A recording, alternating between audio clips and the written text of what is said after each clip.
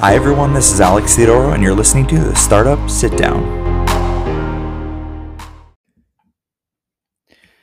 Screwing up is never fun, especially if you're starting a business.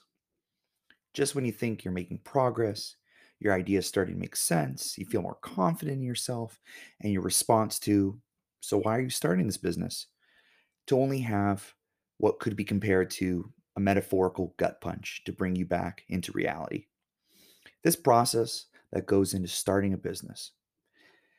I didn't know when this started or when looking at other companies and leaders I admired, the spotlight is on the successes. Oh, but the failures, the setbacks, they're there. They're looming in the shadows, just waiting to appear, just when you feel like you're making your stride with some progress. Though there's something humbling about these setbacks. In fact, there's a large area of research dedicated to recognizing the role of overcoming adversity as an indicator of success, with people like Elon Musk and Jeff Bezos sharing their walks through this dark part of entrepreneurship.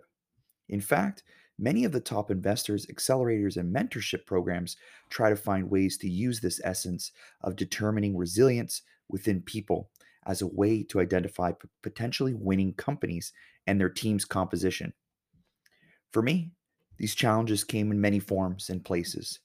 Being distracted by big, shiny new ideas, the grandiose thoughts of making it big, combined with feelings of perpetual self doubt in some ways. Together, these inevitably shaped my outlook, but more importantly, what didn't work. There is a common and somewhat sensationalized expression of failing fast to describe that while making mistakes are inevitable, the time to recover from them can be controlled.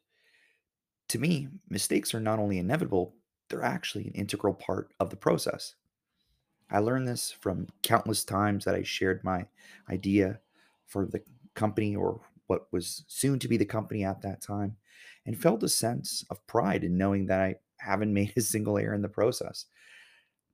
With my head held high, I got up, I bravely asked for introductions to investors, met with some angels, had my neat, detailed slides ready on cue, and felt good in my new suit.